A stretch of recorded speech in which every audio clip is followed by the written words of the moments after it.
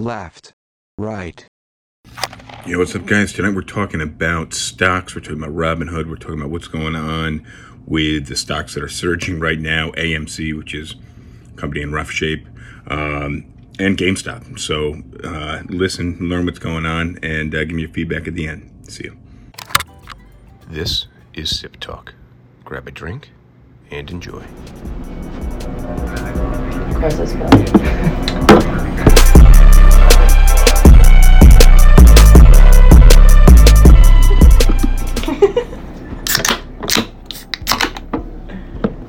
Cheers. Cheers. Cheers.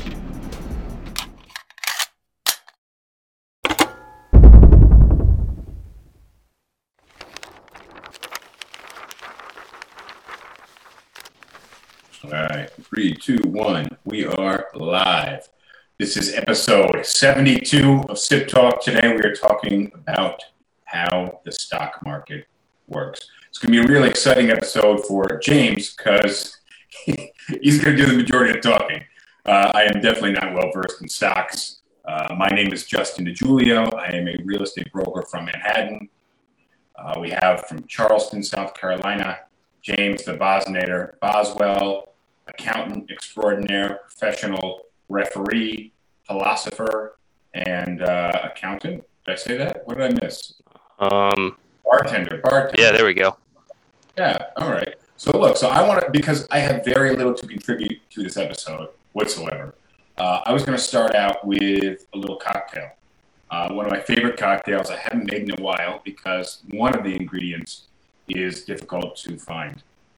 So what I'm going to start off with, I'm going to hijack the camera here. Let's see. Hit this camera over here. You got me over here? Yep, you're on camera 2. All right, so I got a little bar set up behind me. And by bar setup, I don't really have much of a bar setup here. We've got a couch set up. Can you see? All right, so Evan Williams, Aperol. I can't make out the other one. All right, hold on. Let me. How's that? Can you see my little setup? What is this, Negroni?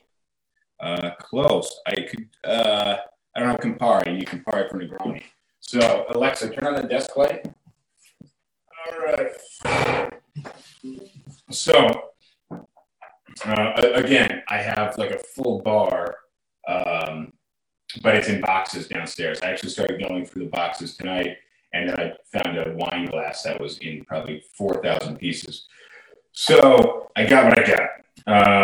And I'm missing one ingredient, but figure that out in a second. So equal parts here. Aperol. Don't say it if you figure out what it is.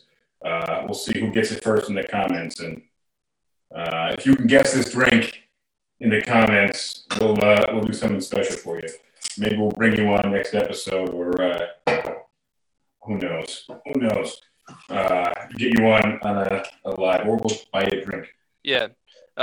While you're doing that, I think like if anybody has questions about the stock market, what's been going on in the last week, or just general questions about how the stock market works, things that they haven't had explained to them or don't understand, get those comments in now so that way we can have an idea as to what we need to respond to. Yeah, we want to know your questions about the stock market. So as soon as I finish making this drink, which I will be exposed shortly. Oh shit! I don't have a knife. We were definitely going to cover the stock market. So we touched on some of the stuff happening in the stock market on the last episode, but there's been some kind of wilder developments since the last time. So this is the one that's tough to find, is the Amaro Nonino. I think we've talked about this spirit before. Well, it's going to be probably relatively similar to Campari. It's going to be a bitter liquor. Yeah, it's definitely very bitter, and it's still very sweet. It's a liqueur, right? Am I right on that? I'm not familiar with that one, but if it's sweet, then it's a liqueur. But you can still have bitter liqueurs. Yeah. Aperol's a liqueur too. All right, so I may need you to hold this while I run and get a knife. I'll be right back making a cocktail. That one coming in. James, you want to start talking about the stock market? Give me something to go on. Nothing. No, great. All right. So I guess the idea behind this cast is there's been a lot of interest in the stock market in the last really week to week and a half. And it all started really on Monday is when it exploded, where the stock GameStop, which I kind of touched on Monday, garbage stock. The company is a brick and mortar retailer that is selling video games in an era when most people are migrating towards digital downloads. It's And Blockbuster. it's not quite as bad as Blockbuster, but close. And It's for the very longest similar. time, this stock was trading as low as like $3, and it had and some people on Wall Street Bets saw that there was a really high short interest in the stock. So for those of you who don't understand what short selling is when you borrow shares from somebody else and then immediately sell them for whatever they're worth, with the idea that the shares will go down in value and you'll have the opportunity to buy those shares back at some future date for cheaper than you sold them today. We may need to revisit this in a minute when you have my full attention, because I'm still a little. You've told me this like 3 times. I don't understand. I want to walk through like maybe a trading platform. You can help me with that. Let me just get back to the drink so we can actually get to the stock. Okay. So, all right. So this all started with Wall Street Bets targeting a company that they thought was undervalued, that was being heavily shorted, and the share price went up at a rate that really hasn't ever been seen before. There's only a few examples in history of something similar. Volkswagen in 2008 is an example. Tilray in 2018 I feel like it was 2018, went up to like $300 went from $20 to $300 over the span of a week. But this one's really holding some momentum, and what's getting a lot of people's interest more than anything else is that the people that have been losing money on GameStop have been the Wall Street hedge funds that were shorting the stock. Because when you short a stock and the stock goes up, you have to rebuy those shares at some point. So yes, if you sold them for 100 and now they're trading for 200, well, now you have to buy them for 200, which means that you're losing 100 a share. So the people that have made money have been, for lack of a better term, the common people. And you're going to hear me say this term a lot during this cast. The industry term is retail investors. So retail investors have been the ones that have been making the money on this. So people like you and I, not people who are part of a hedge fund. So right. Really the end consumer. Let me hit this drink so we can actually talk and make some progress with this conversation. So let me just tell you what I got here. I got equal parts bourbon, Amaro Nonino, Aperol, and fresh lemon juice. There's a name, James. You know the name for this type of shaker? It's definitely not my preferred type of shaker, but it was the only one I could dig out. Sure. Well, I look at that as kind of like a 3-piece shaker. Yeah, well, it's already leaking, so I'm not gonna get really into shaking that. I got some ice here, and I'm gonna drop the ice ball into the glass. Do you know what this is yet? I have not read any. I've Googled it, but I found a drink that has these ingredients, but with gin instead of bourbon. Okay. Oh man, this shaker actually really blows because it's leaking all over the place. Now I know what it is. So it's really not a drink that I've ever made because I've never touched Amaro Nonino. It is actually really. If you guys are watching right now, you can see what I'm doing. You may have an idea of what this drink is already. Yeah, so it's really similar to The Last Word, which is a really popular drink among cocktail bartenders, although I don't really like it because it's got chartreuse, and chartreuse is terrible. All right, so I am on my way back to joining you. Let me use this little cup holder here, and I'm going to use this camera right here to zoom in on the drink a little bit. Let's see what we got. All right, you got the drink here. All right. Here is my little touch on the top. You know what I'm drinking yet? I know what you're drinking. You know what I'm drinking? This is a paper plane cocktail. This is a credit card bill. So, cheers to American Express. Cheers to you guys. Thank you for joining. I'm going to switch cameras back. We are going to start talking about the stock market and everything that's happening with AMC, GameStop, BlackBerry. There's some crazy stuff going on. So, do we switch back yet? Fuck. All right, hang tight. Anything? All right, here we go. Yeah, your audio's a little weird now. All right, well, I'm right back at you. Let the audio catch up. Justin, your hair called from 2006 and wants its head back. Who said that? Damien. Cheers to that. Damien's a guy who can definitely enjoy some cocktails. So we got Mary Jasenia that wants to be in the video. Mary, you tell me what you want to talk about. We'll see if James gives you the okay. All right, so I don't see anybody that's guessed this drink actually. What are some questions? Not that we're going to answer them right this very second, but I want to get to them at some point during the cast. What are some questions for me to consider? Well, I recognize the profile picture. I can't, but it just says username 488 and then another dozen numbers. How about Apple? I think she's asking about Apple stock. So we'll get into maybe some particular stocks in a little bit. We'll get into maybe some good stocks to buy right now and how to play the stock market. Before we do need to kind of make the standard disclosure that neither of us are financial advisors, and so you shouldn't be taking any of this as actual investment advice because we're not licensed to do so. These are our own opinions. And full disclosure as well, I have a small position in GameStop right now. It's 3 shares at $300. So, and if we talk about any other stocks that I happen to hold positions on, I'll disclose them so that way no one can say that I'm trying to manipulate, or at least I'm being transparent with what my holdings are. Fair enough. So, David Boswell 6 minutes ago guessed paper plane. He's on the cast then. How did he pull that off?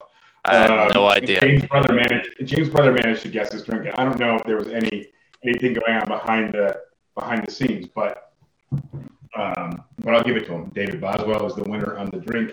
I'm drinking paper plane, one of the finest beverages. I made it very poorly on the sofa over here with supplies I pulled out of a cardboard box about 26 minutes ago. So you can make it at home. Mary Jasenia, tell me why you want to be in a video. Maybe we'll bring you on. Just keep getting these requests. But I'd love to bring you guys on if you have some questions about stocks. What we're talking about is really how the stock market works. There's a lot of, we'll get into this in a minute, but there's been a lot of pushback on Robinhood today. And I'm in that argument as well because I tried to use Robinhood for some of the stuff we're going to talk about, and I was unable to do so. And that's a pretty complex, pretty hot issue. So if you're looking for a stock trading platform, check out the YouTube podcast, check out the audio podcast. In the notes, you will see a link to Webull. You sign up for Webull, you get 2 free stocks. I've gotten a ton of free stocks through Webull, just getting other people to sign up. So you get more free stocks when your friends sign up as well. It's totally worth it. And Webull is a little more complex, the interface, than Robinhood.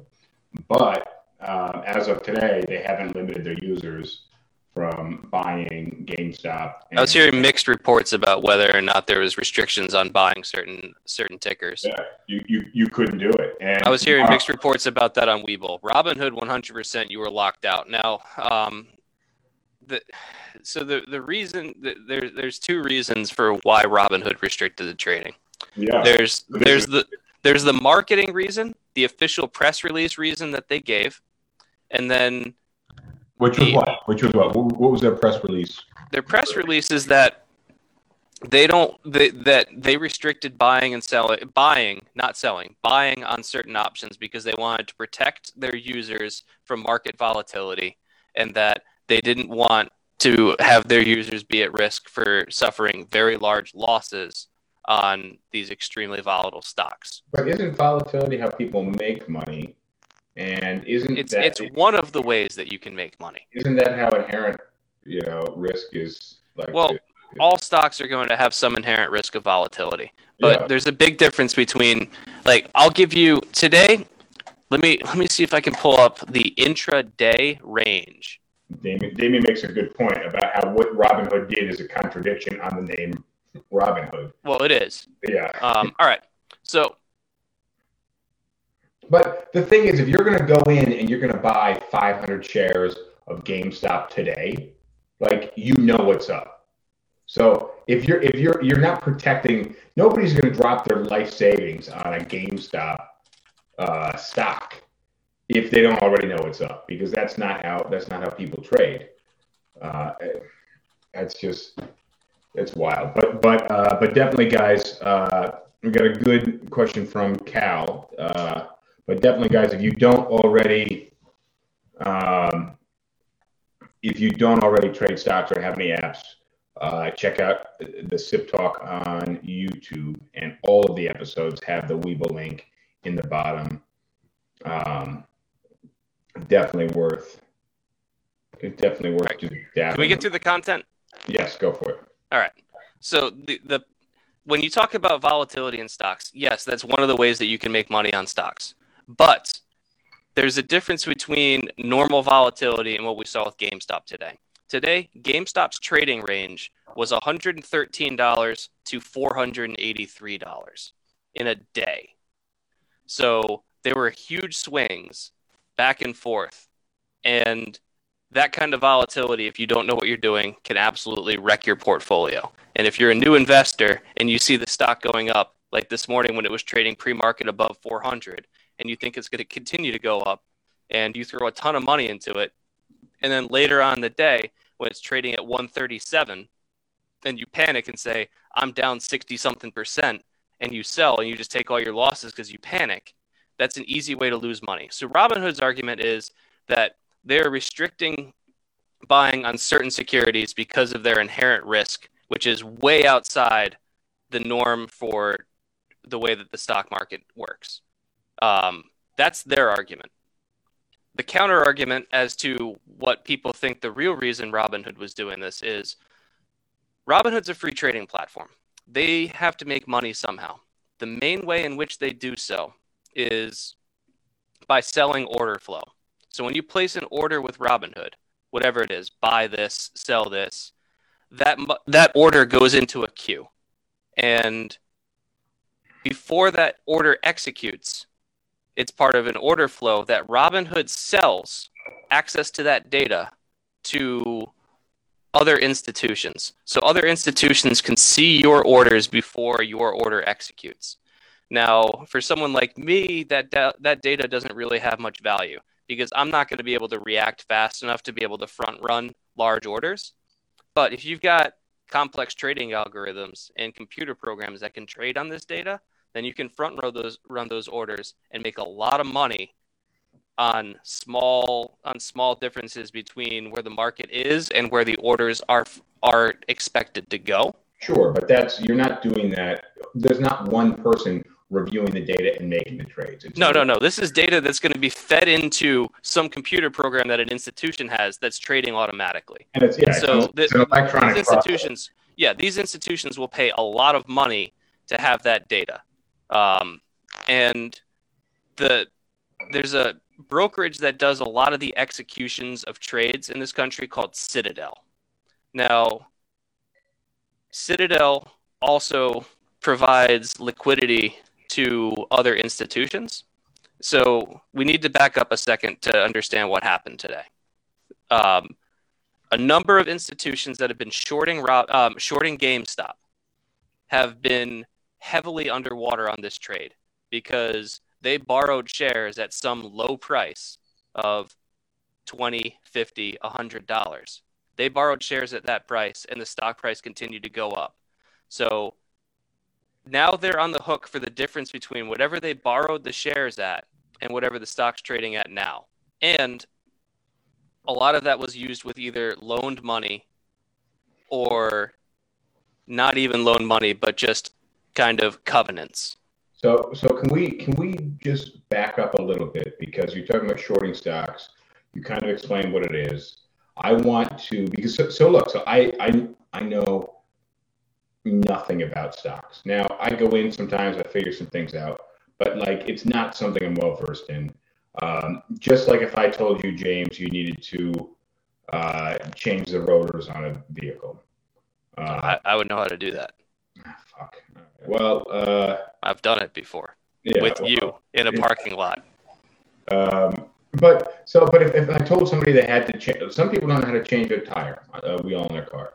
So it may not be super complex. But I just want to talk about trading stocks real quick and how it's done, because James is talking about shorting stocks, which I have no idea how to do. Let me finish this thought, and then we can back up and go to the more basics. But I want to explain what happened today, so that people can understand a little bit more about what's going on. Okay, so you have these institutions that have been shorting the stocks, and they're deep underwater on these trades, and to the tunes of like billions of dollars. They're at a loss right now.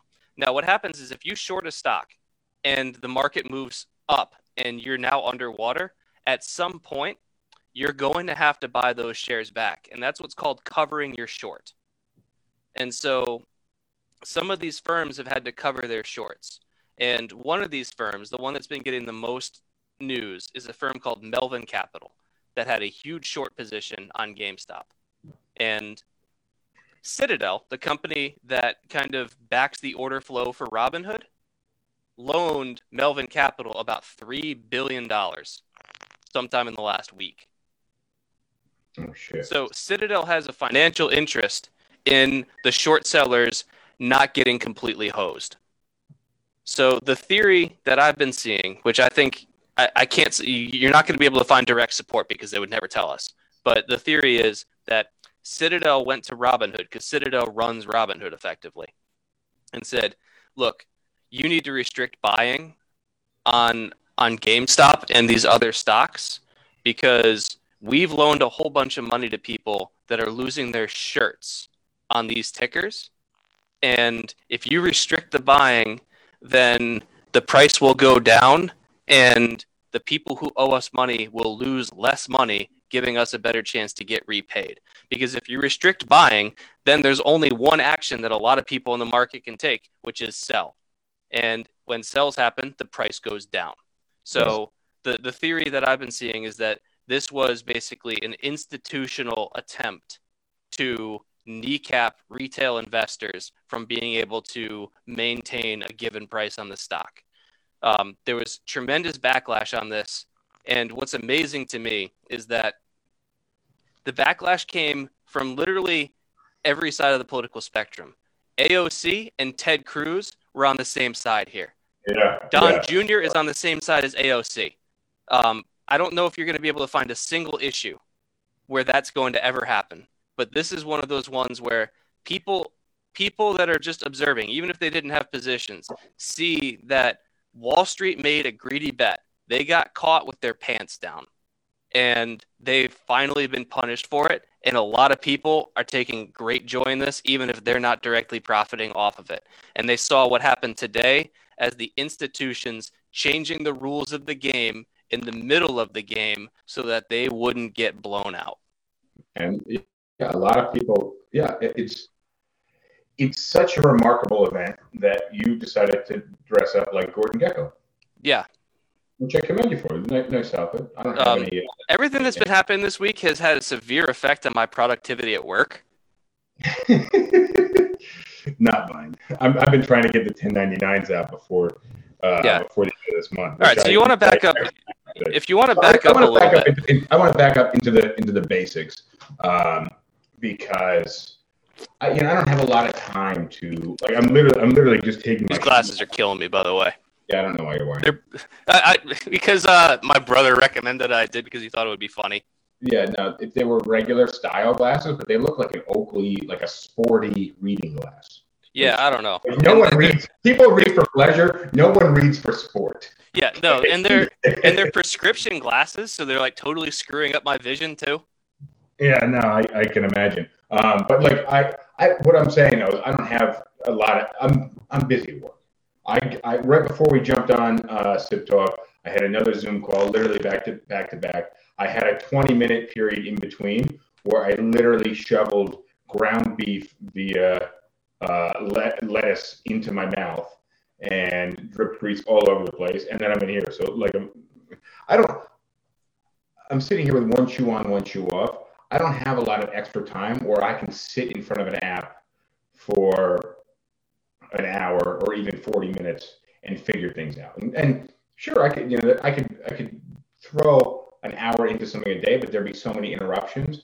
Try reading a book where you take 3 phone calls each page that you read and tell me that you retain any information on the page. So I have a lot of difficulty especially because I'm using my phone. My phone goes off left, right, and center when I'm trying to do anything. So I have a lot of difficulty getting deep into the stock market. I've recently figured out how to buy stocks. However, every time I want to buy a stock, it's usually an impromptu thing, kind of like this, and then I have to wire transfer money into a brokerage account like Robinhood or Webull or something like that, and that takes a day or two. I dropped $2,500 just to see if I could make a few $100 into Robinhood. It hasn't even cleared yet. So if you have the Robinhood Gold, then you'll get instant deposits. So like I think it was Monday or Tuesday is when I dropped another $2,500 into my account to chase a couple things, and I was able to get that buying power immediately, and I was able to make the trade within about 10 minutes. Sure, but right now I got an email from Robinhood saying they're limiting buying for tomorrow, and I think that is wild. The fact they're going to limit buying for the month. So, all right, but let's talk about the basics, because like we're kind of all over the place right now, and this is something that like I understand. You just need to give me direction, but like bouncing about different topics isn't going to help anybody. Sure. So how do you buy and sell stock? So how do you buy stock? You have to have a brokerage account, right? It's pretty hard to buy stock without a brokerage account. Okay, so you need in 2021, you need an app like Robinhood or Webull. But you can also do like Bank of America through Merrill. There's Fidelity. There's TD Ameritrade. There's Interactive Brokers, but I can't recommend them right now because of their recent behavior. Okay, but if you're under 45 years old, Robinhood or Webull is probably where you're going. Robinhood or Webull is where you're going. If you're over 45 and you happen to have a Merrill Lynch account or some other, I've got a Merrill Lynch account, and I'm thinking about opening a Fidelity account. You also have a shirt with a white collar and that's blue. How many people under 45 have that? And I really should say like 27, but then I'm like, fuck, we're kind of old too. So I'm giving the benefit of the doubt to the people that have like a decade on us. But point is, not a lot of people have a shirt like that. Not a lot of people probably have a Merrill Lynch account. Well, so if you want to buy a stock, it's really simple. You've got you open up a brokerage account, and most of these sites make it pretty easy to do so. You'll have to fill out some personal information, and then once that's all there, you just need to transfer funds from a bank account to the brokerage account, which again, you just follow the directions. It's not hard. Hold up, though, but that's the first part, and that takes some time. So you have to have your funds on the platform. You can't trade from the money in your checking account. The money has to transfer onto the platform. So if you guys are thinking about trading stocks and downloading an app to do so, you got to download the app, and then you have to initiate a funds transfer into that app. And that's what kind of fucks me every time, because I always get kind of behind. But it depends, because like if you use something like Fidelity, then you can have instant fund transfer. If you use Merrill Lynch, if you have a Bank of America account and you use Merrill Lynch, you can instantly transfer money between your Bank of America account and Merrill Lynch. So depending on what kind of app you have, you should be able to do a funds transfer in 5 to 10 minutes, or it might take a day or two. It all depends on what one you're choosing. Okay. So you get your funds onto the platform. So you fund your account, and then you go and you buy stocks. Now, I didn't realize that you have to buy full stocks. I thought you could buy a lot of brokerages allow fractional shares now.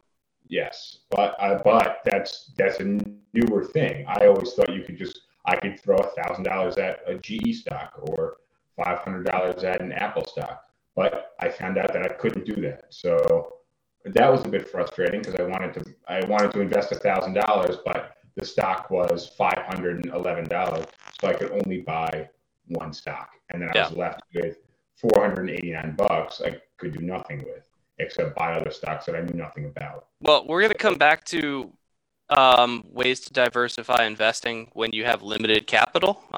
We can talk about ETFs at some point because they're really popular, but I think it's important to understand a couple basic buy orders. What is ETF? Not EFT? Exchange traded fund. Oh, okay. So you know what? I'll go ahead and explain how an ETF works right now. Please. So an ETF is is basically a collection of stocks that trade under a ticker and will have a price. And so the way it works is if I wanted to start an ETF right now, give me $1 billion, I'm going to go out and I'm going to buy shares of a whole bunch of different companies. And let's say I have, I don't know, 10% Microsoft, 20% Apple, 30% Facebook, and 40% Tesla, right? So now I'm going to buy enough shares to represent 10%, 20, 30, 40, right? And so then what I'm going to do is that $1 billion of capital that I just invested, I'm going to cut that up into really small pieces, and I'm going to then sell that as shares in my fund. So let's say I sell 100 million shares of the $1 billion that I just invested for $10 a piece. So now that exchange traded fund will track those 4 stocks, and they're proportionally weighted, but it'll track and it'll move up and down based on what those 4 stocks are doing. And you can buy in and get exposure to those 4 stocks for $10 instead of whatever the share prices of all of those are combined, which would probably be close to $2,000 if you wanted to buy 1 share of each. And then you can basically get in and get out of a basket of stocks without having to buy each one of those stocks individually. And if 30% is IBM, but IBM has a shit week or quarter, and IBM tanks, you're only 30. You're not down. If you only own IBM, you'd be down whatever amount. But now only 30% is that. Right. 30% is. So there's a lot of. What's the difference between that and a hedge fund? Because now a hedge fund is very similar. I think you're thinking more of like a mutual fund. So a mutual fund is very similar, where you're basically giving money to a mutual fund, and they'll have different classes of mutual funds, and they'll all be actively managed by an investment guy who looks at the mutual fund every single day and decides whether he wants to buy or sell certain stocks. And you're basically just getting a proportion. If you bought $1,000 worth of a mutual fund, then you've got $1,000 of exposure to whatever the investment guy is doing with that mutual fund. So mutual funds and ETFs function in very similar ways. The difference is that mutual funds really only settle in terms of their price at the end of the day once a day, whereas exchange traded funds are constantly trading. And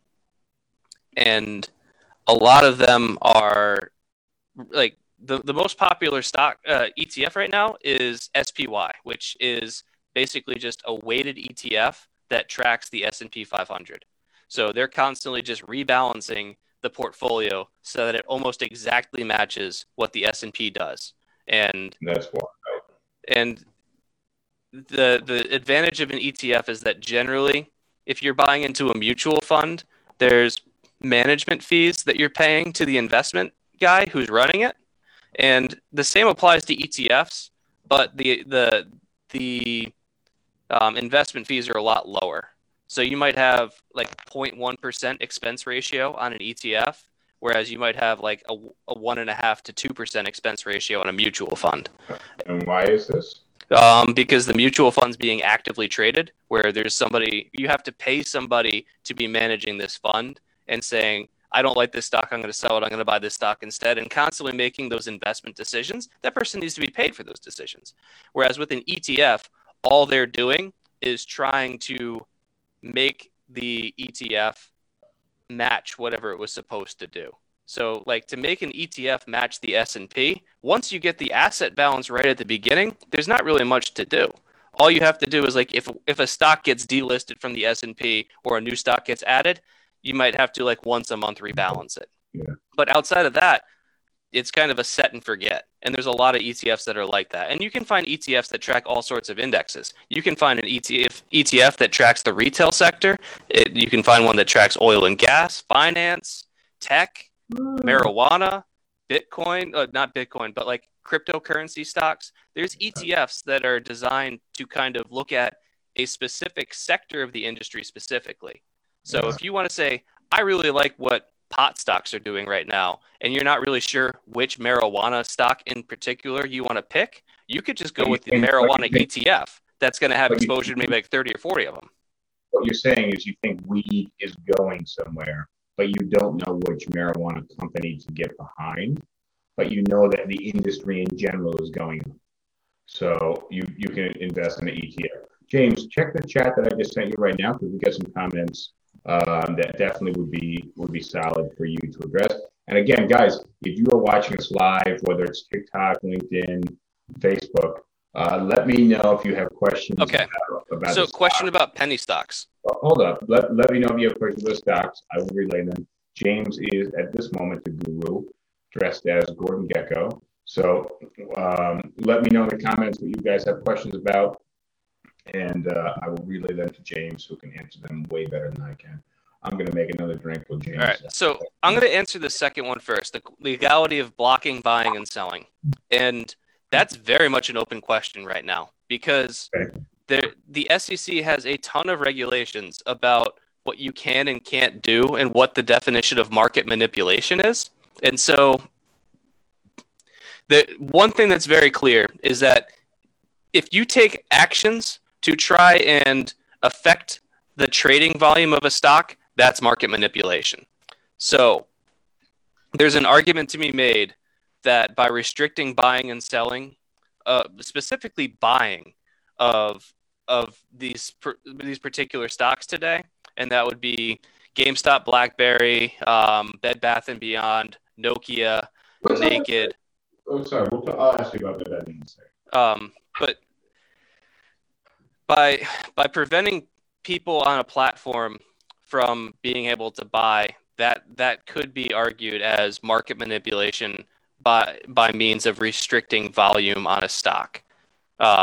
So if you're a broker dealer, which Robinhood is, which Fidelity, Merrill, all of these people are, then they've got SEC regulations that dictate what they can and can't do with their traders. And so this could be really bad for Robinhood. It very much could. And I think part of why they've reversed their decision so quickly is They're still limiting. Yeah, but they can make it's a lot easier to make an argument that, like, if their limits are going to be that you can only buy GameStop with a cash account versus trading on margin. So let me explain what margin is. Margin is going to be when you're using borrowed money, where let's say I've got $10,000 in my brokerage account and I've got $4,000 of margin. That means that I can buy $14,000 worth of stocks, but I only have $10,000 of my own money in it. So I'm borrowing $4,000 from the brokerage to be able to trade these stocks. Sure, but now, my question is, how can I do it? That doesn't seem like an option to me. How can you what? Trade on margin. How do I? You need to open it. You need to apply for a margin account with your broker, and if you get approved, then you get margin. So I can do that through Robinhood.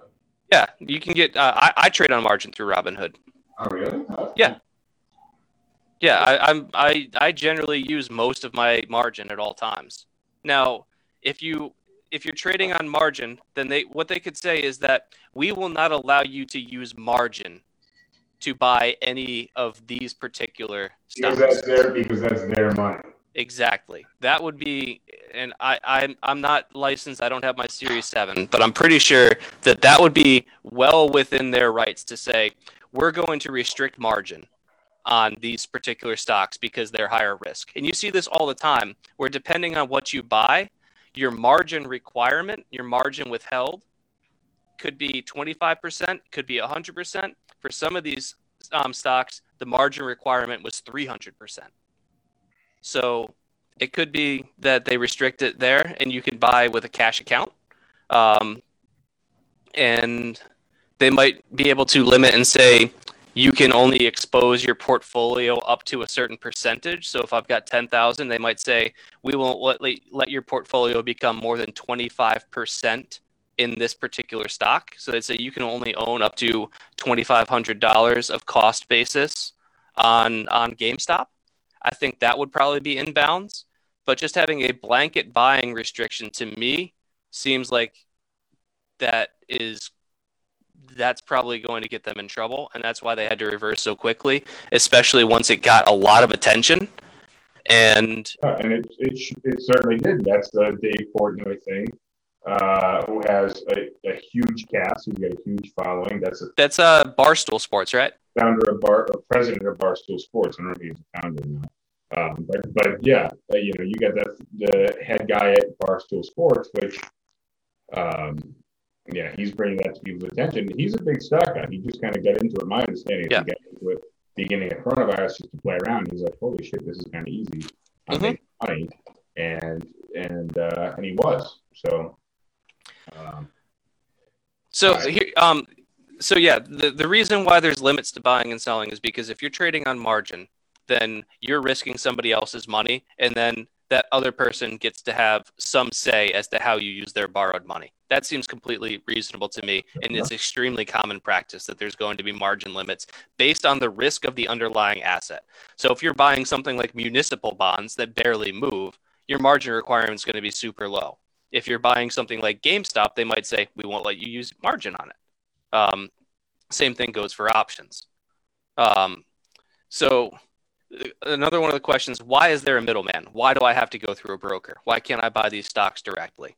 Well, yeah, I mean, I threw that question out there, but the answer is in much the same way that we have, like, I guess credit card companies would be an example, where it's really inefficient for me to have to go out and find somebody who's willing to sell at a given price.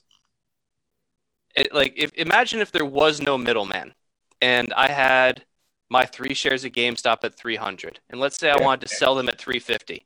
I'm going to need to go out and I'm either going to need to post somewhere saying I've got these 3 shares of GameStop at 350, and I'm going to have to wait for responses to come in and then initiate a transfer between me and that person directly and make the sale go through. It would be like they're going to give you $350 times the number of shares that you have. Right? Yeah, we negotiate out the price. If I say here's 3 shares at 350, and they say okay, I'll buy them at 350, it would be like eBay, where like you'd have to post every single one of your shares or whatever on eBay and wait for someone to execute it or whatever.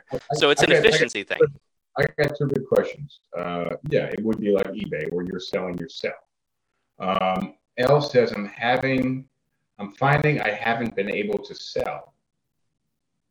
Is that a thing? You can't sell your stocks? If you can't sell your stock, that means that you probably have a limit price that's too high. Oh, so it's something that you set within the app. Probably. So let's talk about different order types. Okay. So the most common are going to be market, which is you basically say, I will take. So all right, let's talk about bid ask. So any stock is going to have what's called bid and ask. Bid is how much somebody is willing to pay for a stock. Ask is how much someone is willing to sell for a stock. So if you look at GameStop or whatever, we'll stick with this. Let's say that the stock price right now is at 300, and there's a bid at 299 and an ask at 301. Right now, so that's a $2 spread, and that means that someone's going to have to move in order for a sale to happen. So the bids have to come up and someone says, all right, I'll bid 301. And so the bid, when a bid matches an ask, that's when a sale takes place. And that's what sets, and then the new price is whatever the most recent bid ask transaction was. So there's always going to be a difference between bid and ask. And when the bid or the ask moves enough that they converge, a sale happens and you have a new bid ask spread. And this happens millions of times a second. Yeah, millions of times. Okay, so I log into Webull and I want to buy. What is the GameStop stock right now? $200. After hours, it is at 311. Okay, so it's $311. So I see 311. I'm like, okay, I want to buy 2 shares. It's 311. How does that work? So here's what you can do. So you can put in a market buy, which basically says, I'm going to let the brokerage find whatever the best ask is at this very second, and I'll pay that. So it's basically just says, my bid will be whatever the ask is, right? So let's say that it's at 311. Going to get me 311? No, let's say that it's at 311 right now, and you put in a market buy. Well, If let me pause you. Because there's so many transactions happening so rapidly, it's probably going to give me 311. Yeah, but I want to let's break this down for simplicity. Yeah. Let's say that it's trading at 311, the bid is at 310, and the ask is at 315. If you put in a market buy, then your bid becomes 315. Because you're putting in a market buy. You're saying, I will pay what whatever the market is going to be. If I'm a bid, the market is the ask. If I'm an ask, the market is the bid. Now, so if you put in a market, is the spread ever that large? It can be. But for a split second. Not always. If you've got stocks that trade on low volume, you can see large bid-ask spreads. Same thing with options. You can see really big bid-ask spreads in options that have low volume. But again, just let's keep this simple so that way we can get the conceptual understanding. A market buy or a market sell is going to be, I agree to whatever the bid or the ask is, and I will pay that. So if it's at 311 right now, but the nearest ask is at 315, you're paying 315 a share. Okay. What are the other ways to buy stocks? So the other common order type is going to be limit or a stop limit. So if a limit buy. Let's say it's at 311 and you're willing to buy, but you don't want to pay 315. So you look at it and you say it's at 311 right now. I'll buy at 311. So you place a limit buy at 311. So now there's a bid of 311 out there. So you're basically placing a hard bid, and you will never pay more than 311 per share for that because that's your bid. That's your limit. You're willing to pay anything up to 311, but you're not paying you're not paying 311.01. So that's kind of setting a hard bid. And you can also do the same thing for a limit sell, where you can say you can have a limit sell where you say it's at 315 right now. My limit sells at 317. So you won't sell for below 317. Let me bring this in a bit more realistic. Say I have $500 in my brokerage account. So I funded the account $500. Okay. And I see that GameStop is trading at $300. So I place a market bid, and I'm going to buy one stock at $300. Okay. I may see my brokerage account debited $302. Yep. Okay. Now, if I place what would you call it? Limit buy. A limit buy at 300. I say I'd like to buy one stock at 300, limit 300. I won't see my funds impacted by more than $300. Correct. Okay. I don't think I've ever paid attention to that. I've just said I want 12 shares. So you've probably always done market buys. So like, for example, the other stuff is really complicated. I don't want to play with that stuff. Well, so like you just said it requires patience. I don't usually know what I'm doing. Somebody tells me you should do this, so I just do it. I'm like, all right. I'll make my working. I think that people already know this. Clearly. So when I made my entry on GameStop, I made it as a limit buy at 300. So my basis is 300 on the nose because at some point the stock drops slightly below 300. My limit buy triggered, and someone says, I'll take 300 for that, and it sold. And now I have 3 shares at 300. Yeah, and it fluctuates very quickly. Oh, yeah. So would you say it's smarter to do a limit buy? If you're patient. How patient? Like 10 minutes, an hour, a week? It all depends. So if you do a limit buy, if the stock has momentum forward and GameStop's trading at 310. Well, you're buying, you assume it has momentum forward. Right, but let's just say that it's at 310 right now. And you say, all right, cool, I want it at 310. And you put in a limit buy for 311. And in the time that it took you to make the entry and type it all in, hit enter, and confirm the trade, now GameStop's at 312. Well, now your limit buy is not going to trigger because no one's going to take 311 for something that's selling for 312. Yeah. So if you place the limit for 311, then you have to wait for the stock to come back down to your limit price if you want to buy. So yeah, it could trigger in 2 seconds. It could trigger in 5 minutes. It could trigger never. So limit buys are for when you are comfortable at a price and you're comfortable waiting to get that price. Market buys are I want to be in right now, and I don't care if I have some loss from where it's trading at this very second to when the trade executes. There's another one. So what you're saying is, if you're trying to make money during the stock market, with the stock market, what you should really do is just avoid it and go get a second job. I would say that if you want to trade, you should really be using limit orders for your buys, and also use limit orders for your sells, because you're going to get the price that you want, not the price that's assigned to you. There's one other type of trade that's really commonly used on the sell side, and that's called the stop loss order. So let's say GameStop's trading at 300, and I say, okay, I don't want to lose too much here. So if it ever drops below $200, sell. So I can place a stop loss order at 200. So as long as GameStop trades above 200, I'm not selling. As soon as it drops below 200, the order will trigger, and I will do a market sell. And you can do stop limit orders on the buy side too, where you say, I won't buy until it crosses $300. And then as soon as it does, it'll trigger a market order to buy. You know what? I never understood any of this before, and I definitely 110% think I'm just going to hit that limit buys and sells next. Like that totally makes more sense to me. Yeah, because you're setting your bid or your ask versus letting somebody else set it for you. So could I set a limit sell right now at like 420 for GameStop? Yeah, if you've got shares of GameStop and you say, you know what, I'm in at 300. If it gets to 420, I'm pretty happy. So you could set a limit sell, and you can also set the expiration. Most commonly, it'll be good for day or good on for 90 days. So I could have if I wanted to, I could set up a limit sell tomorrow morning as soon as trading opens, and set a limit sell for some number that's way out there. Yeah, well, I did not know that. I'm actually happy to learn that. So we have an old friend of mine, Damien, that wants to join the feed. Damien, if you're listening to me still, because he's requested a few times, he's been supplying a lot of the questions here. Damien, my email is my name at Gmail, so you probably have it already.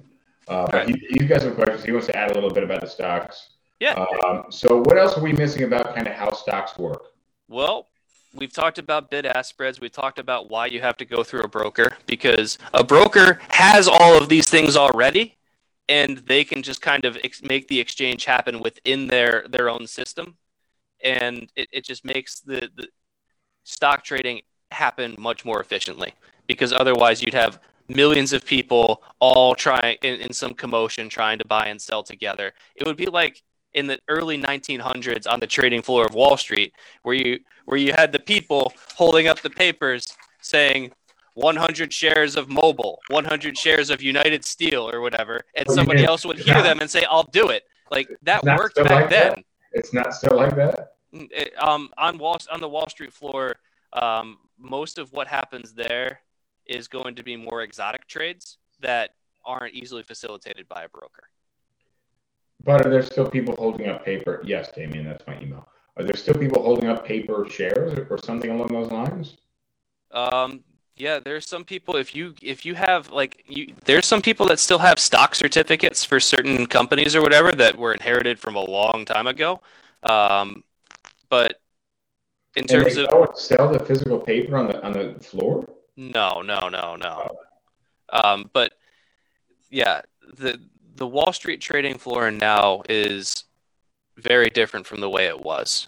And I don't understand a ton about what actually happens in the New York Stock Exchange with the actual people physically on the floor. But my understanding is that they're doing much more exotic kind of trades that are not easily executed through a brokerage because there's complexities involved. It's not just going to be simple buy sells. Yeah, I mean this. I'm not a big stock guy. So we could talk about gambling all day long. Well, this is gambling. It is gambling, yeah, but maybe it's because it's in the same vein. It to me is like such a tune out. I definitely have learned the limit buying and selling. I think that is like the best way moving forward. I literally knew nothing about it beforehand. So I think that's cool. What are some of the other questions that we need to answer? Well, Damien wants to jump in. He's on fire right now. Let's get him in. I'm going to try to get him the link for the Zoom so we can all be on. All right. So while we're waiting for him to join in, so we've talked about stocks, we talked about bid ask, we talked about limit order, like your basic types of orders. Now, there's also options, and Well, I don't even understand what that is. I can explain options pretty easily.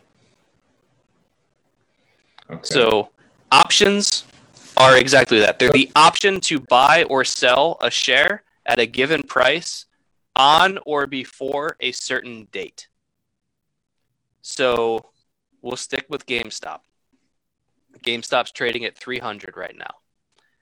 I could buy a contract that says I can buy GameStop for $300. Well, let's say I can buy GameStop for $350 next Friday. So 2/5. So on 2/5, I have the option to buy GameStop for $350. That's what's called a call. So I have the option to buy GameStop for $350 on 2/5. I've got a $350 call. So if GameStop goes above $350, GameStop goes to $400. My call at $350, I have the option to buy it at $350, even if it's trading at $400. It goes to $500, I can still buy for $350. Who's covering this? So who would give the option to buy GameStop at $350? So if someone doesn't think that GameStop's going to reach $350, then they'd be happy to sell that option, because the option's going to have, there's going to be premium paid on the option. So that $350 call option on GameStop might cost a couple $1,000s. I might have to pay a lot of, and options are always in blocks of 100 shares. So one option represents 100 shares. Options are always in 100 shares. That's wild. Okay. So it wouldn't be $350 then. It would be, well, yeah. $35,000. Right. So I'd have the option to buy 100 shares of GameStop at $350 a share on or before next Friday. Now, why would anybody be willing to sell me that option? The reason they would be willing to sell it is they don't think that GameStop is going to get to 350, or the premium that I'm paying on this contract. So the GameStop 2/5 350 call expiration, just to put some real numbers to it, and these numbers are slightly outdated. Actually, I can't even get them to populate. Wait, there we are. So the 350 call option on GameStop right now is going to cost you $56,000. And that's an outdated number. It's probably higher now. But in 1 week, did you look it up? As of you looking it up just now? No, the reason the problem is that GameStop has moved after hours, and these option prices are only at market close. So what the difference? It's like if we were looking at this live, I could tell you. But right now, we'll just go with $56,000. You would have to pay $56,000 for the rights to buy GameStop at $350 on or before next Friday. So somebody is going to get $56,000 from me right now. And if GameStop closes below $350, they keep all $56,000. I get so nothing. You're buying it as of a date? Yeah, so options have expiration dates. And then you have to buy it at that price. If I'm selling a call to you, then I'm giving you the option to buy the shares from me at a price. So I'm saying you can buy GameStop from me for $350. So if GameStop goes down to 300, then your option to buy from me at 350 is worthless, because you can just buy on the market for 300. Yeah. But if GameStop goes up to 400, you can buy from me for 350. So you're going to take that deal because it's cheaper. What if it's at? So say what if it's still okay? And so what if you buy it at 350 when it's at 400? Then I now have something that's worth $400 that I paid 350 for. Okay, what about the person that sold it to you? They are out. They have shares. Give somebody the option to do that because you got $56,000 up front for taking on the risk. Oh, so they gave it to you. All right, I'm gonna bring Damien on. Damien is a little wild, so let's see how this goes. I have not seen Damien face to face in many years, so this will be Damien and I. Well, I'm gonna bring him on. I'll give him a little info once he's here. Let's see how this goes on the online segment. Oh, what's up, Damien? You can hear us? I can hear you. What's going on, bud? Hello. So we got to give you a quick intro. And I've known Damien since when? 2012? 2012, yeah. February 15th when I started with, working with you. It was you, Andrew Stoner, and me, right? That was And then Brian Murphy, God forgive him, rest in peace. Rest in peace, yeah. So Damien and I started working as real estate agents together beginning in 2012. That's when Damien kind of onboarded. And he's had a very successful career. Damien, one of the most successful real estate agents I've known. Just a fury of real estate deals, left, right, and center. Probably, I call Damien, given that he is very sociable, but I still call him the Rain Man of real estate. You know, in Rain Man, when the waitress drops the toothpicks on the ground, and he's like 84, 256, and she's like, "No, I'm sorry, honey, this is 250, or this is a 300 pack." And then he's like, "No, but there's 18 on the floor," or whatever. I don't know. The guy did math in his head in a split second. Damien knows New York City real estate like it's just in his blood flow. Damien knows New York City real estate like the back of his hand. He's very much in tune with it. Last year or so, maybe the year before, 2019.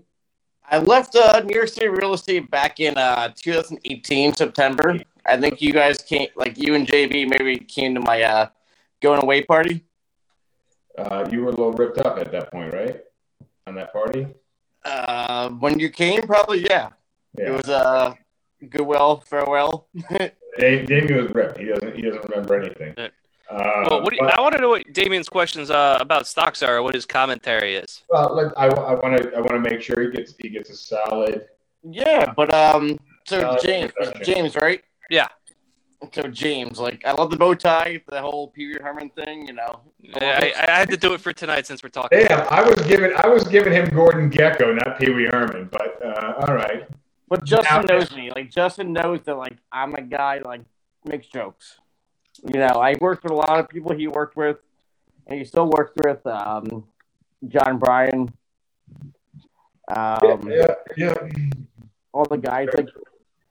So, but you know, like, I worked with a different company that he did after he made his own company, and they're both successful. You know, I'm not bad mouthing anybody. Like, everybody has their own ways, but like, think about like stocks, like this way. Like, so let's get into stocks. Like, what are the best stocks you think are to like the next short stocks that people are going to go after? So I would recommend, if you want to look at a screener for shorted stocks, shortsqueeze.com is a good screener, which you can find a whole bunch of stocks that have high short ratios. You can also use, I like wallmine.com, where you can do a stock screener that will give you stocks that have higher than a 20% short interest in them. So just to back up, there are websites that you can go to see which stocks people are shorting. So they're basically planning on stocks to drop. And right now we have this kind of, what would you call it, that's going on? Like this social media culture that's kind of pushing forward, like momentary, like zeitgeist thing. What would you call that? Well, what we're seeing right now is that when so GameStop has above a 100% short interest, which means that of the shares that are traded in the market right now, more shares are being traded short than shares are publicly available to trade. And what that means is that some institutions have done what's called naked shorting, where they haven't even borrowed the shares. They've just sold effectively their interest in shorting, and they said, we'll cover the short at some point in the future. We're good for it. Trust us. And that's what's driven up the short interest to above 100%. And so what Wall Street Bets realized was with this high short interest, if they were to create enough buy action on the stock, then they as retail investors would be able to increase the stock's price. And when this happens, when you increase the stock's price, the shorts are going to eventually have to cover because they're getting farther and farther underwater. And at some point, the people that they borrowed shares from are going to want those shares back and are going to call their shares back. And they're going to have to be buying these shares. If I let you borrow my shares at 80 a share and GameStop's now at 200, you're going to have to buy that share at 200 to give back to me, and you only sold it for 80. And so what Wall Street Bets realized was if we pump up this stock enough, then it's going to cause the shorts to have to cover. They're going to have to buy at whatever market price it is right now, assuming that it's higher than when they initiated their short position. And when that happens, it creates another round of buying because all the shorts have to buy shares. Another round of buying drives the stock price up. Stock price goes up, more shorts have to cover. More shorts have to cover at a higher price. James, Now- let me ask you this. So, as people have known and found out ways to short stock people, do you think that a lot of the stocks are now going to be short stocked and screw the hedge funders or the plain middleman like me, you, and Justin that want to make money? So do you think GameStop and now it's AMC, and I heard some rumors about BlackBerry. Do you think this is something that's going to go away, or do you think people are? So I want to answer that in just my thinking, because I don't know. James probably knows better than I do. But there's money being made and money being lost. Mm-hmm. And at a certain point, so basically what's happening right now, GameStop is a company that's going out of business.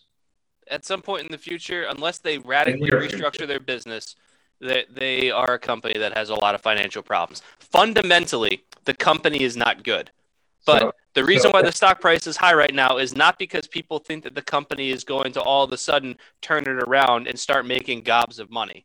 The reason why the stock price is high right now is this is a technical event trading on momentum.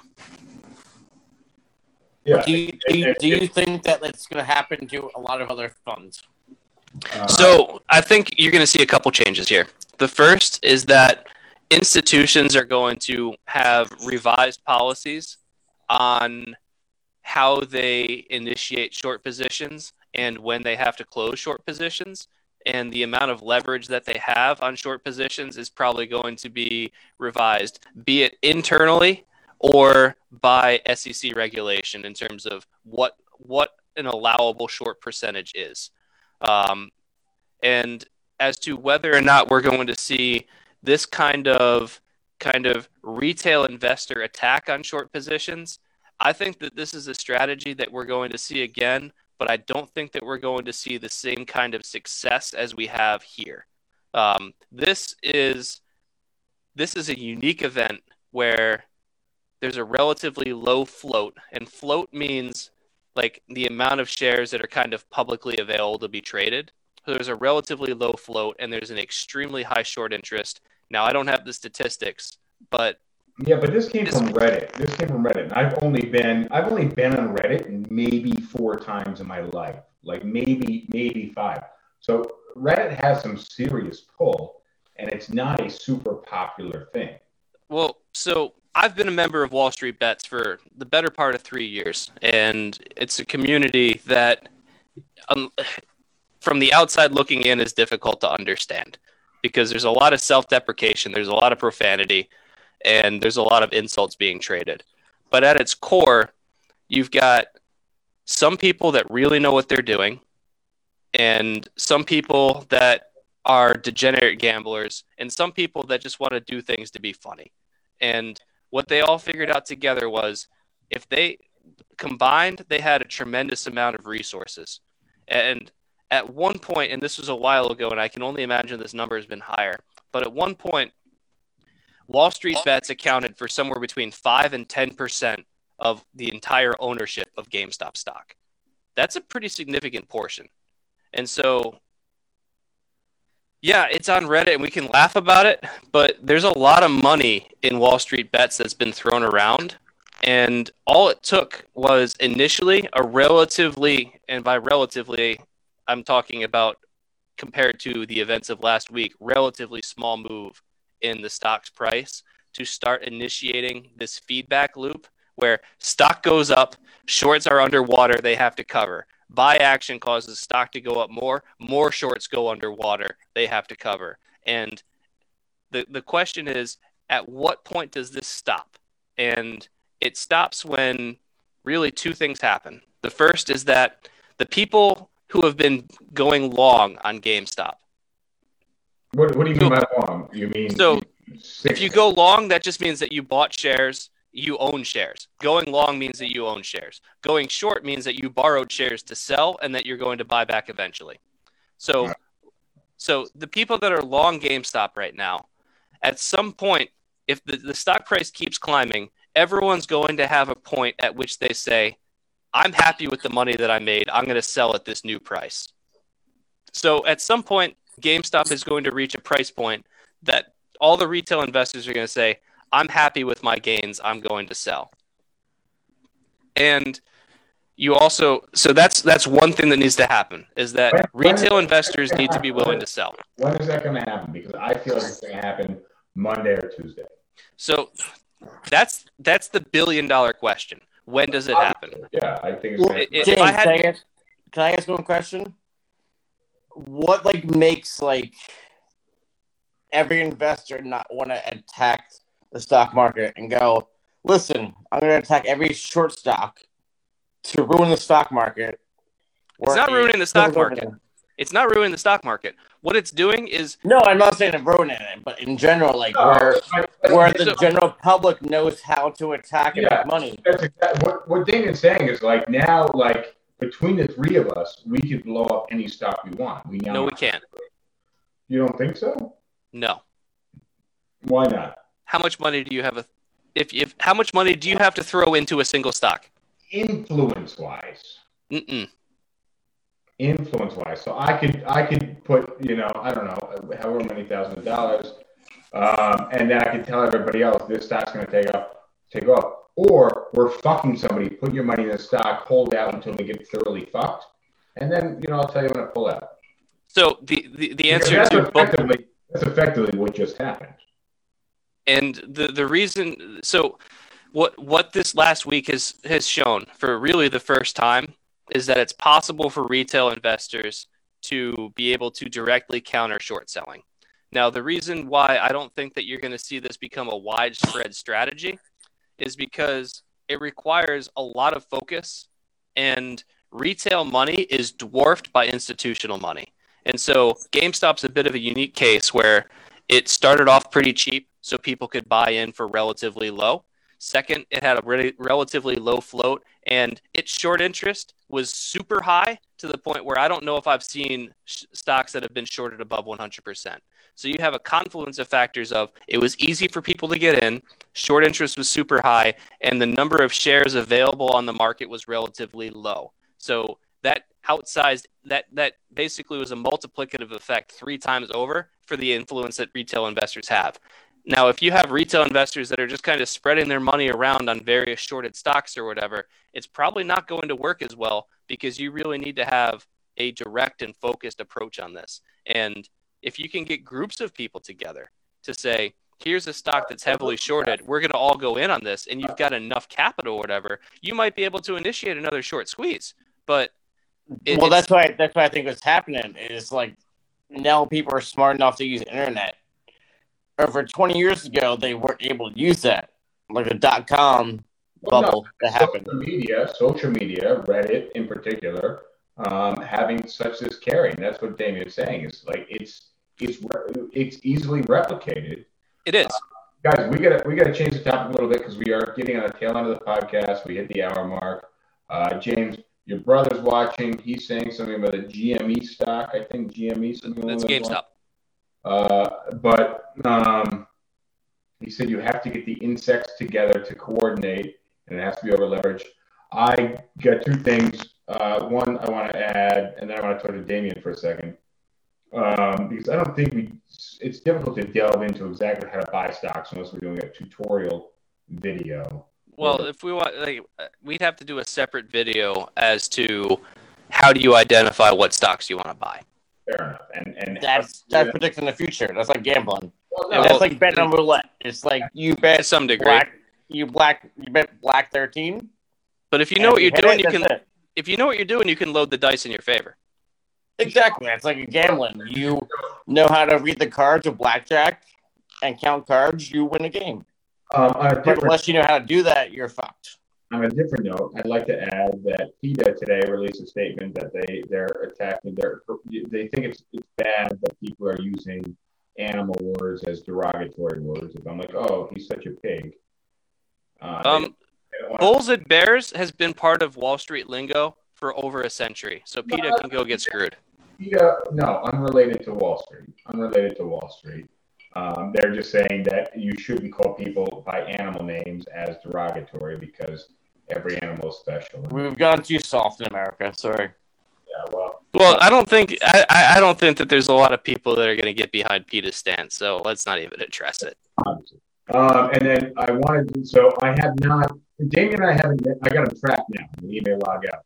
But Damien, I got you trapped. I haven't seen you in 2+ years. It's been about 6 years since we kind of really had a couple of minutes to sit down. So Damien James, you may not know this. Yeah.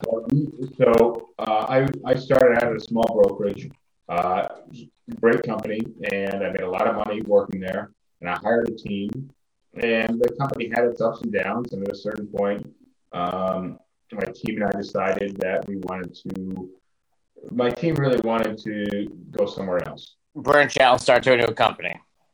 No, Which is you're free to do your thing, you know? No. The team decided that they were really they weren't happy with kind of the way things were going at the company. They're going to leave. So rather than my team leaving me because I was happy with the company, I said, you know what, guys, we're going to go to a new company and I'll take care of you guys. I'll make sure that you got a good place to go. I don't want you to go to this company, you go to this company, you go to this company. Because Damien and I know we've hired probably thousands of real estate agents and trained them that for the most part, when people leave our charge, they go to another company, they are unsuccessful. Wouldn't you agree? It feels like a prostitution ring. Yeah. A little bit, yeah. No, I disagree with you. But yes, you know what I'm saying. Damien and I have hired a lot of new real estate agents and went and we've trained them, and a lot of them have had success under us. But the ones that go to other companies and for whatever reason they want to go somewhere else, I would say 98% of them do not find success and they leave the real estate market. And Nope. They want to do their own thing and want to find their own way in real estate. They Let me ask don't you a want question. success. They want to do their own thing and learn Let me ask you a decide question. what we're trying to teach them. How many people have you hired and have quit under your charge have become successful real estate agents somewhere else? I would say like under 20%. Probably a lower Less amount. than that.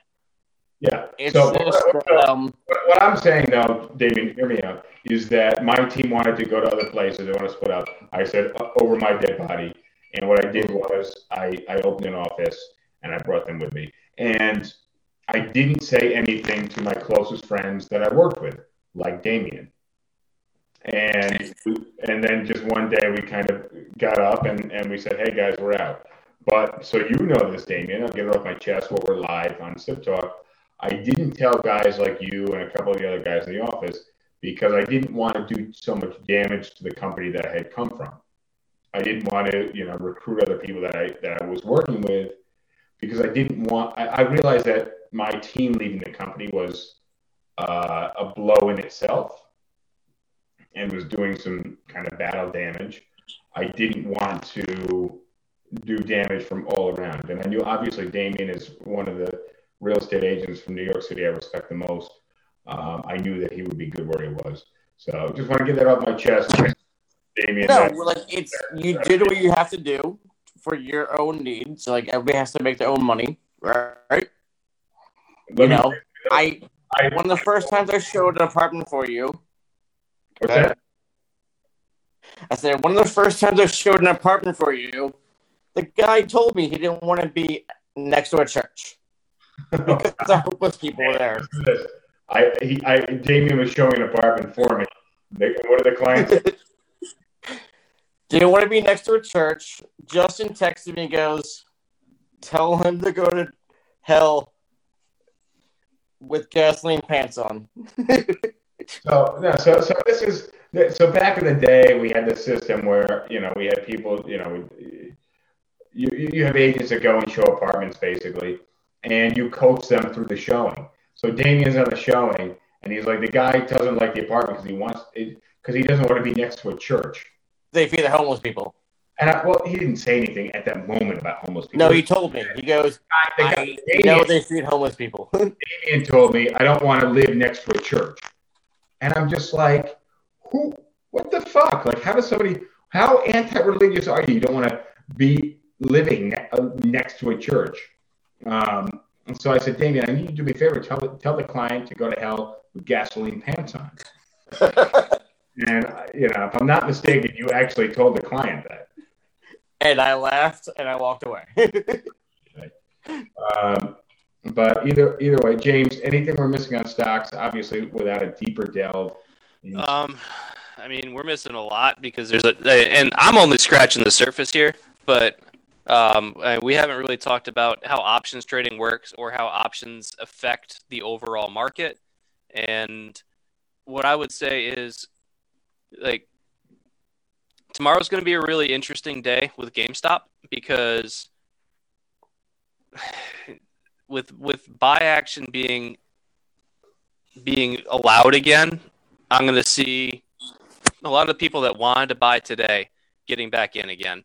Because this morning, when buy action still existed, GameStop opened in the 400s. It was as high as like 480 at one point. And it wasn't until people were forced into a closed position only options that the stock really started to tank. And after hours, the stock came back pretty hard. So I think that tomorrow's going to be a really interesting day. Also, tomorrow and next Friday are going to be really big days for two reasons. One is that options contracts on GameStop expire tomorrow and next Friday. And a lot of times for people in short positions, the short calls are going to, like, the margin calls to close short positions or cover their shorts happen on Fridays. So there might be a lot of shorts that are going to have to cover tomorrow and next Friday. And that's why even when GameStop was trading at 125 and I was looking at like a 70% loss on the stock, I didn't sell today. If I could have bought, I would have bought more. I would have bought more when it was trading below 150. I would have gotten in, but both of my brokerages prohibited me from doing so, which was pissed about. But that's where we have. That's where we have a lot of issue with the platforms, and I think there's going to be some crazy shit that happens. But maybe they hold out and they pay more money in fines than they do in losses. It's possible. James, can I ask you one quick question before we leave? Yeah, man. If you had to predict another short stock in the next year, 2 years, based on the pandemic, I know it's tough because somebody like AMC, nobody's going there, based on what happens in the next year if everybody gets vaccinated, what do you think the next possible short stock would be? Well, I mean, if you're asking me to go out a year, that's impossible because short selling stocks is generally a relatively short term play. Exactly. Why don't you hit a week and then you hit a month? So within a week, I think that GameStop is still where it's at. That's where you're seeing the highest volume. You're seeing the highest option premium on GameStop. You're seeing the most action. And that's where the battle lines are drawn is GameStop. Now, other stocks that people really like out there, AMC, BlackBerry, Nokia, Naked Brands, Bed Bath & Beyond, Legenda Pharmaceuticals, Kaledo Biosciences is one that's popping up on my ticker as well. Like, what about like JCPenney, Sears? Like, there's block and mortar places. I wouldn't touch either JCPenney or Sears. Let me Well, say I wouldn't either, but I'm saying like for like shortstop. So our generation likes GameStop. Our generation likes AMC. Our generation was in love with Blackberries and said we would never go to an all-touch screen phone because we like the buttons and we love I Blackberry. hate BlackBerry. I have a BlackBerry. I love BlackBerry. Ugh. These are things that people in our generation were passionate about. Okay. Apparently also Bed Bath & Beyond. But there are some companies that never garnered that passion. And I don't think you're going to find a bunch of people standing behind that. I don't know anyone in our generation who's passionate about JCPenney's. Right? JCPenney is not a stock that I would target. But the reason is because people have that passion behind BlackBerry. They have the passion behind the movies. Imagine a world where the movie theaters don't exist.